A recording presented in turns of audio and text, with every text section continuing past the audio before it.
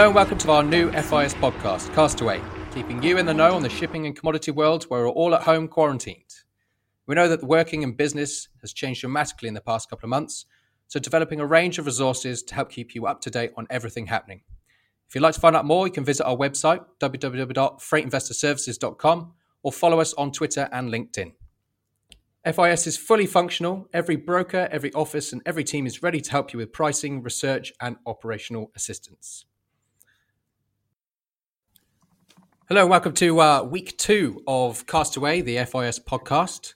And this week we have returning Alex, our MD of Strategy. We have Kerry from home, Head of Business Development. And we have special guests, Phil Stevens, who's Head of FX Dealing at eBury. Hello, everyone. Hi there, good morning. Hi, good morning. So let's go through those headlines that we've seen over the last week since our last podcast.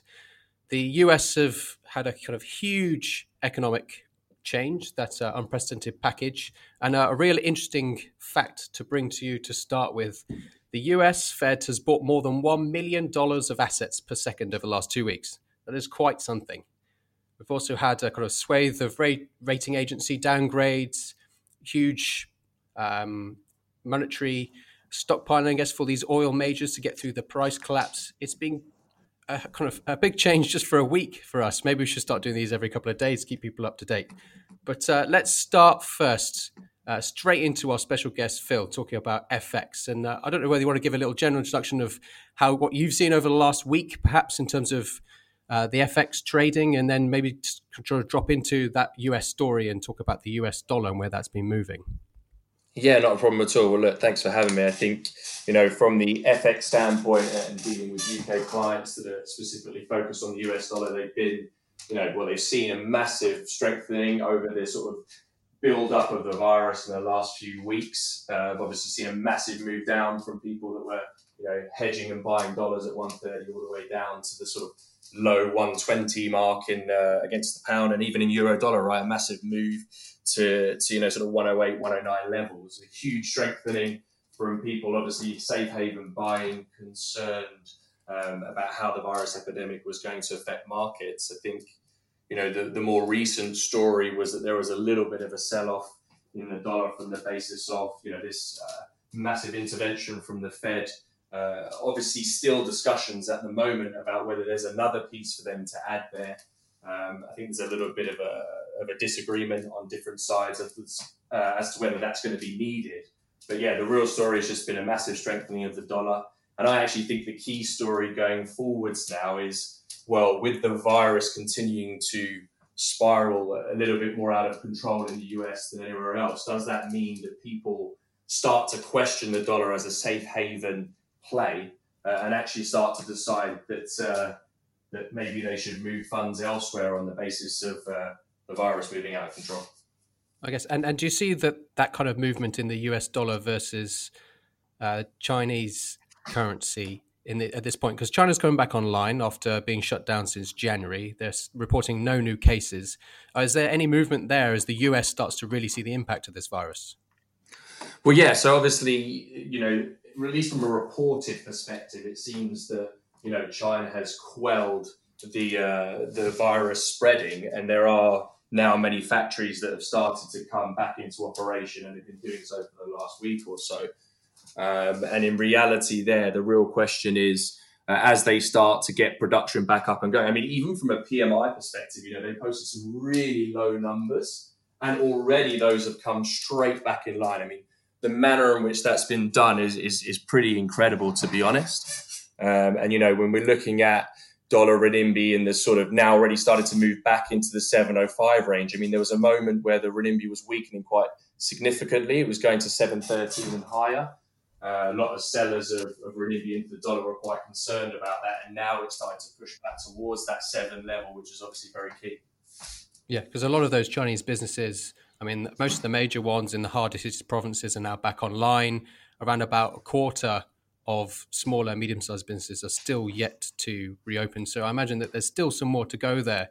The question of the US is a real important one of where they go from here, because New York State alone is really very hard hit.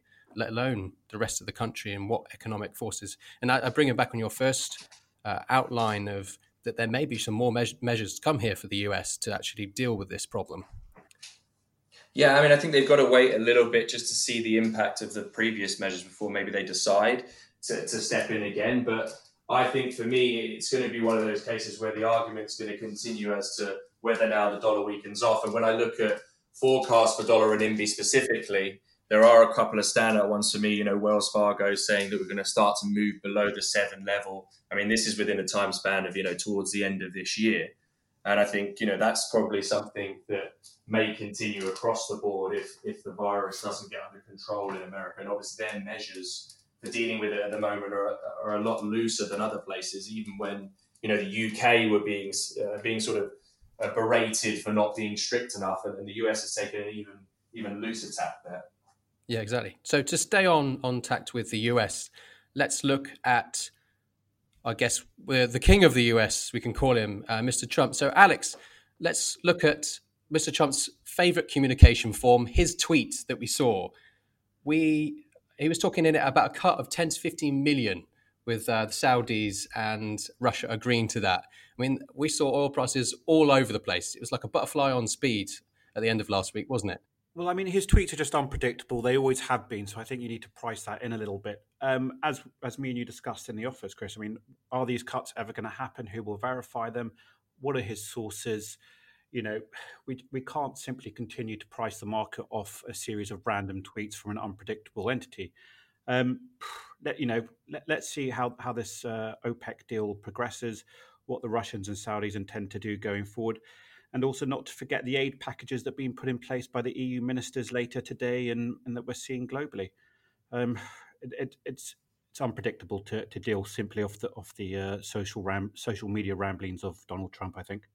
But I guess to look from another commodity to see what's happening, let's look at wet freight. And there you could see a huge move up on that announcement of the breakup of the agreement from OPEC previously, which has now completely collapsed off the news of that tweet. We have lost on May contract on TD3, the AG to China route crude, about half its value Monday to Monday. So that's, I think that they think that what had previously been a huge opportunity to them in terms of rates and increase in pumping, the whole curve moved up all the way to the end of Q3, and that has all come back off again. So in terms of wet freight traders, I think they're seeing that this is going to be an agreement on Thursday for what could be 10 to 15, who knows? What about Kerry? Let's bring you in here on some of the dry routes while we're talking about freight. Have we seen some movements in that in the past week? We absolutely have seen very large movements in that. In the past 2 weeks, what we've seen is the Cape TC average, the spot TC average, just about double. In fact, just over doubled. At the moment, we have the spot rate sitting at just under $5,700 a day, which is roughly in line with the operating expenses most owners are going to face on those ships right now. I think the question from here is, having been taken off life support, as it were, just for the moment, is there much room for this market to continue moving up? We've seen activity slow as people are getting a bit of a bunker mentality, I think, and waiting for the next move, waiting to see a little bit of direction here. I do think that the extreme contango in the market, where we still see that Q4, for example, on the Capes trading at 13,250, 13,300, more than double the spot rate, is still based primarily on sentiment. I think we probably want to see a little bit more evidence that there's not going to be further cargo interruption due to the coronavirus. And at the moment, the evidence is that there may well still be some cargo disruption. So you're hesitantly bearish. I'm hesitantly bearish, exactly. I certainly think that it would be a very bold move to continue going long on that back end at a time when, for example, Brazilian iron ore output in March year on year fell by about 2.1% and 2.2%. And we see probably a likelihood of around 18 million tons of iron ore, for example, taken out of the market globally due to various coronavirus disruptions. Therefore, I think we need to wait a little bit longer before we say, okay, we're going to be out of the woods by Q4. So following up on last week's podcast, let's go back to iron ore. Kerry, can you go back onto that topic and explain? We were talking last week that it had been relatively resolute, even though the virus problems have been in there. Are we seeing continuation of that, or have there been new things this week? We are absolutely seeing the price still hold up overall, although we are just starting to see a slight drift compared to where we were a week ago. That price, the spot price, has come down about $1.15 so far, which is not a big fall in the scheme of things. I think people are just beginning to look at some of the potential downsides. We always knew that this was a supply shock and a demand shock at the same time, and I think last week we were saying we're going to wait and see which one effectively drives this market. At the moment, I do feel like people are starting to pay attention to that demand shock side. The Chinese finished steel inventories are very, very high still. Mm-hmm. I think one of the interesting things to look at is that despite the injection of funds from the Chinese government into infrastructure projects, infrastructure actually only makes up about 15% of Chinese steel demand. So there's no guarantee that these are going to filter directly through into a very large increase in downstream steel demand. And at the same time, you're looking at probably very, very low to nil steel demand from the rest of the world for the foreseeable future, at least the next few months. So in that sense, I think we're looking at people examining a little bit more potential downside here. Quietly bearish again. Double T-shirt. I'll get you a hat. Exactly. Phil, to bring you back in on this discussion with more commodity focus, obviously had Kerry talking there about the iron ore price, and that will have an effect with the US dollar versus the Chinese yuan on that. Do you think there's only going to be an impact in that as he has wearing his cap quietly bearish?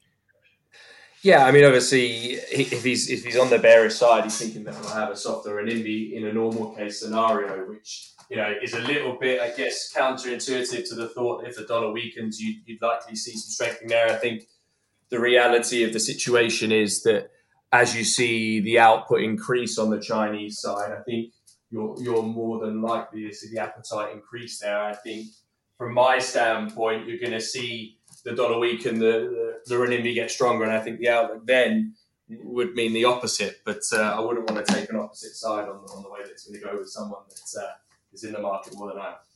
And I think both can be true, to be fair. I mean, I think from a demand side, I might be quietly bearish, but obviously a weakening dollar will be supportive of the iron ore price from a seaborne perspective, for sure. So, again, this is one of those situations where we have to wait and see which has more influence over the direction over the coming weeks.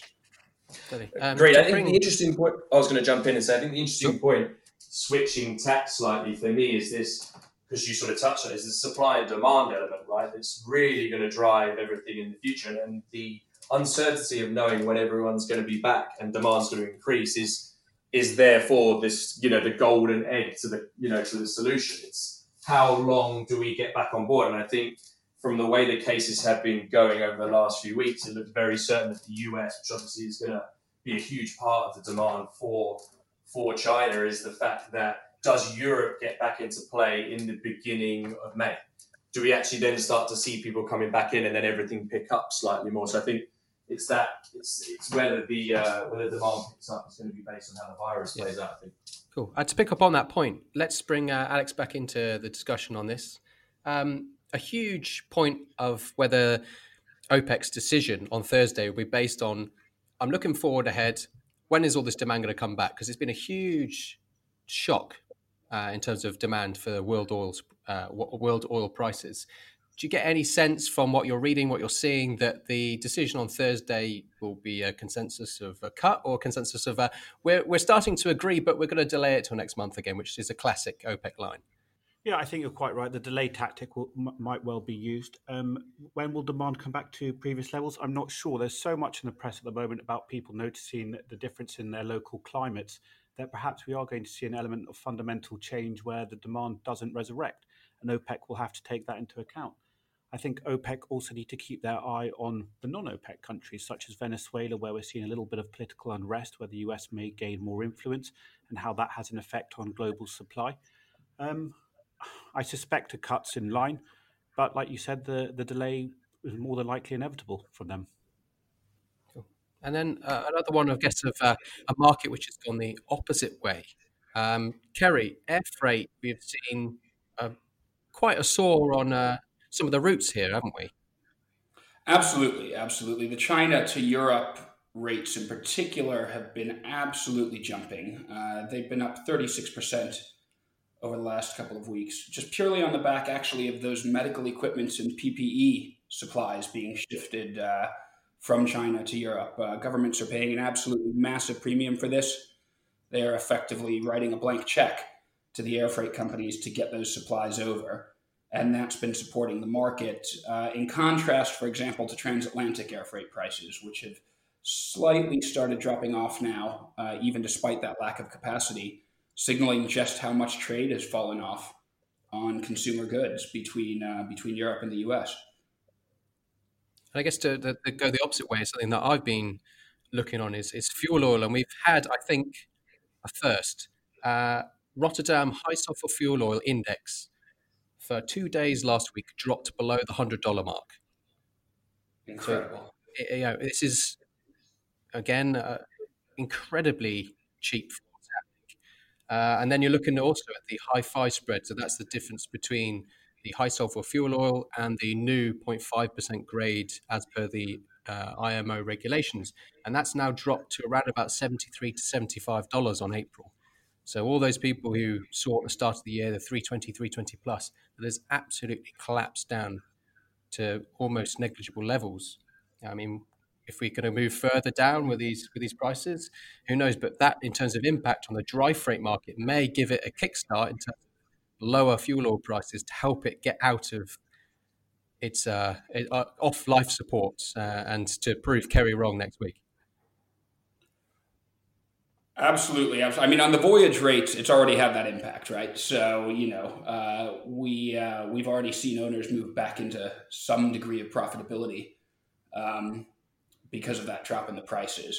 Whether that, in turn, gives a little more confidence to the market to kick up those TC rates, let's see. Yeah. And again, in terms of more of a general view, we've been seeing on Monday a rise in stock levels. People are kind of seeing this as a stabilization of some of the virus outbreaks across the world, especially in Europe, where Italy and Spain's death rate seems to be coming off. And I think that we're getting a general sense. I don't know whether anyone else wants to come in on this point of generally whether they think that there is an end in sight, whether what Phil was saying is the start of May where Europe comes back in online. I don't know if anyone's got a sense of when the end is in sight, the golden question. Yeah, I think if I can jump in quickly on that, I think I've been watching equities quite closely over the last few weeks. Obviously, a massive sell-off across the board, but I think from the FTSE standpoint, I think there was a moment just last week, when the UK major banks sort of suspended dividends and therefore a massive drop on the day, 7-8%. FTSE took a hit, and since that low point, particularly. We've seen a rally and very, very small but sustained steps. And I think, again, it is that comment that investor belief is that maybe this is the turning point in Europe. And there's always a lag between overselling and then rebuying back into the market. But I think there is a sense that maybe now these huge losses of 25, 30% across major indices is starting to turn just a bit, but then people proceeding with caution. Good. And any final points to start before we wrap up this week's discussion and look forward to next week? Or are we all done and out? I think we're done. Quietly bearish, but hopeful that things turn better. Let's put it that way. I think it's very rare that finance professionals actually hope for a less eventful week, but this might be the time to hope for that. Yeah, a nice Easter week, 4-day week, a nice long weekend, and then back in next week with a more positive attitude on many fronts, hopefully. But again, thank you very much to our special guest, Phil, for all his insights on FX and commodities. To everyone who's returning and their questions. And again, we will meet you again next week to find out whether we were right, whether we were wrong, and who's been tweeting what for the next week. But again, thank you very much for listening, and see you next week.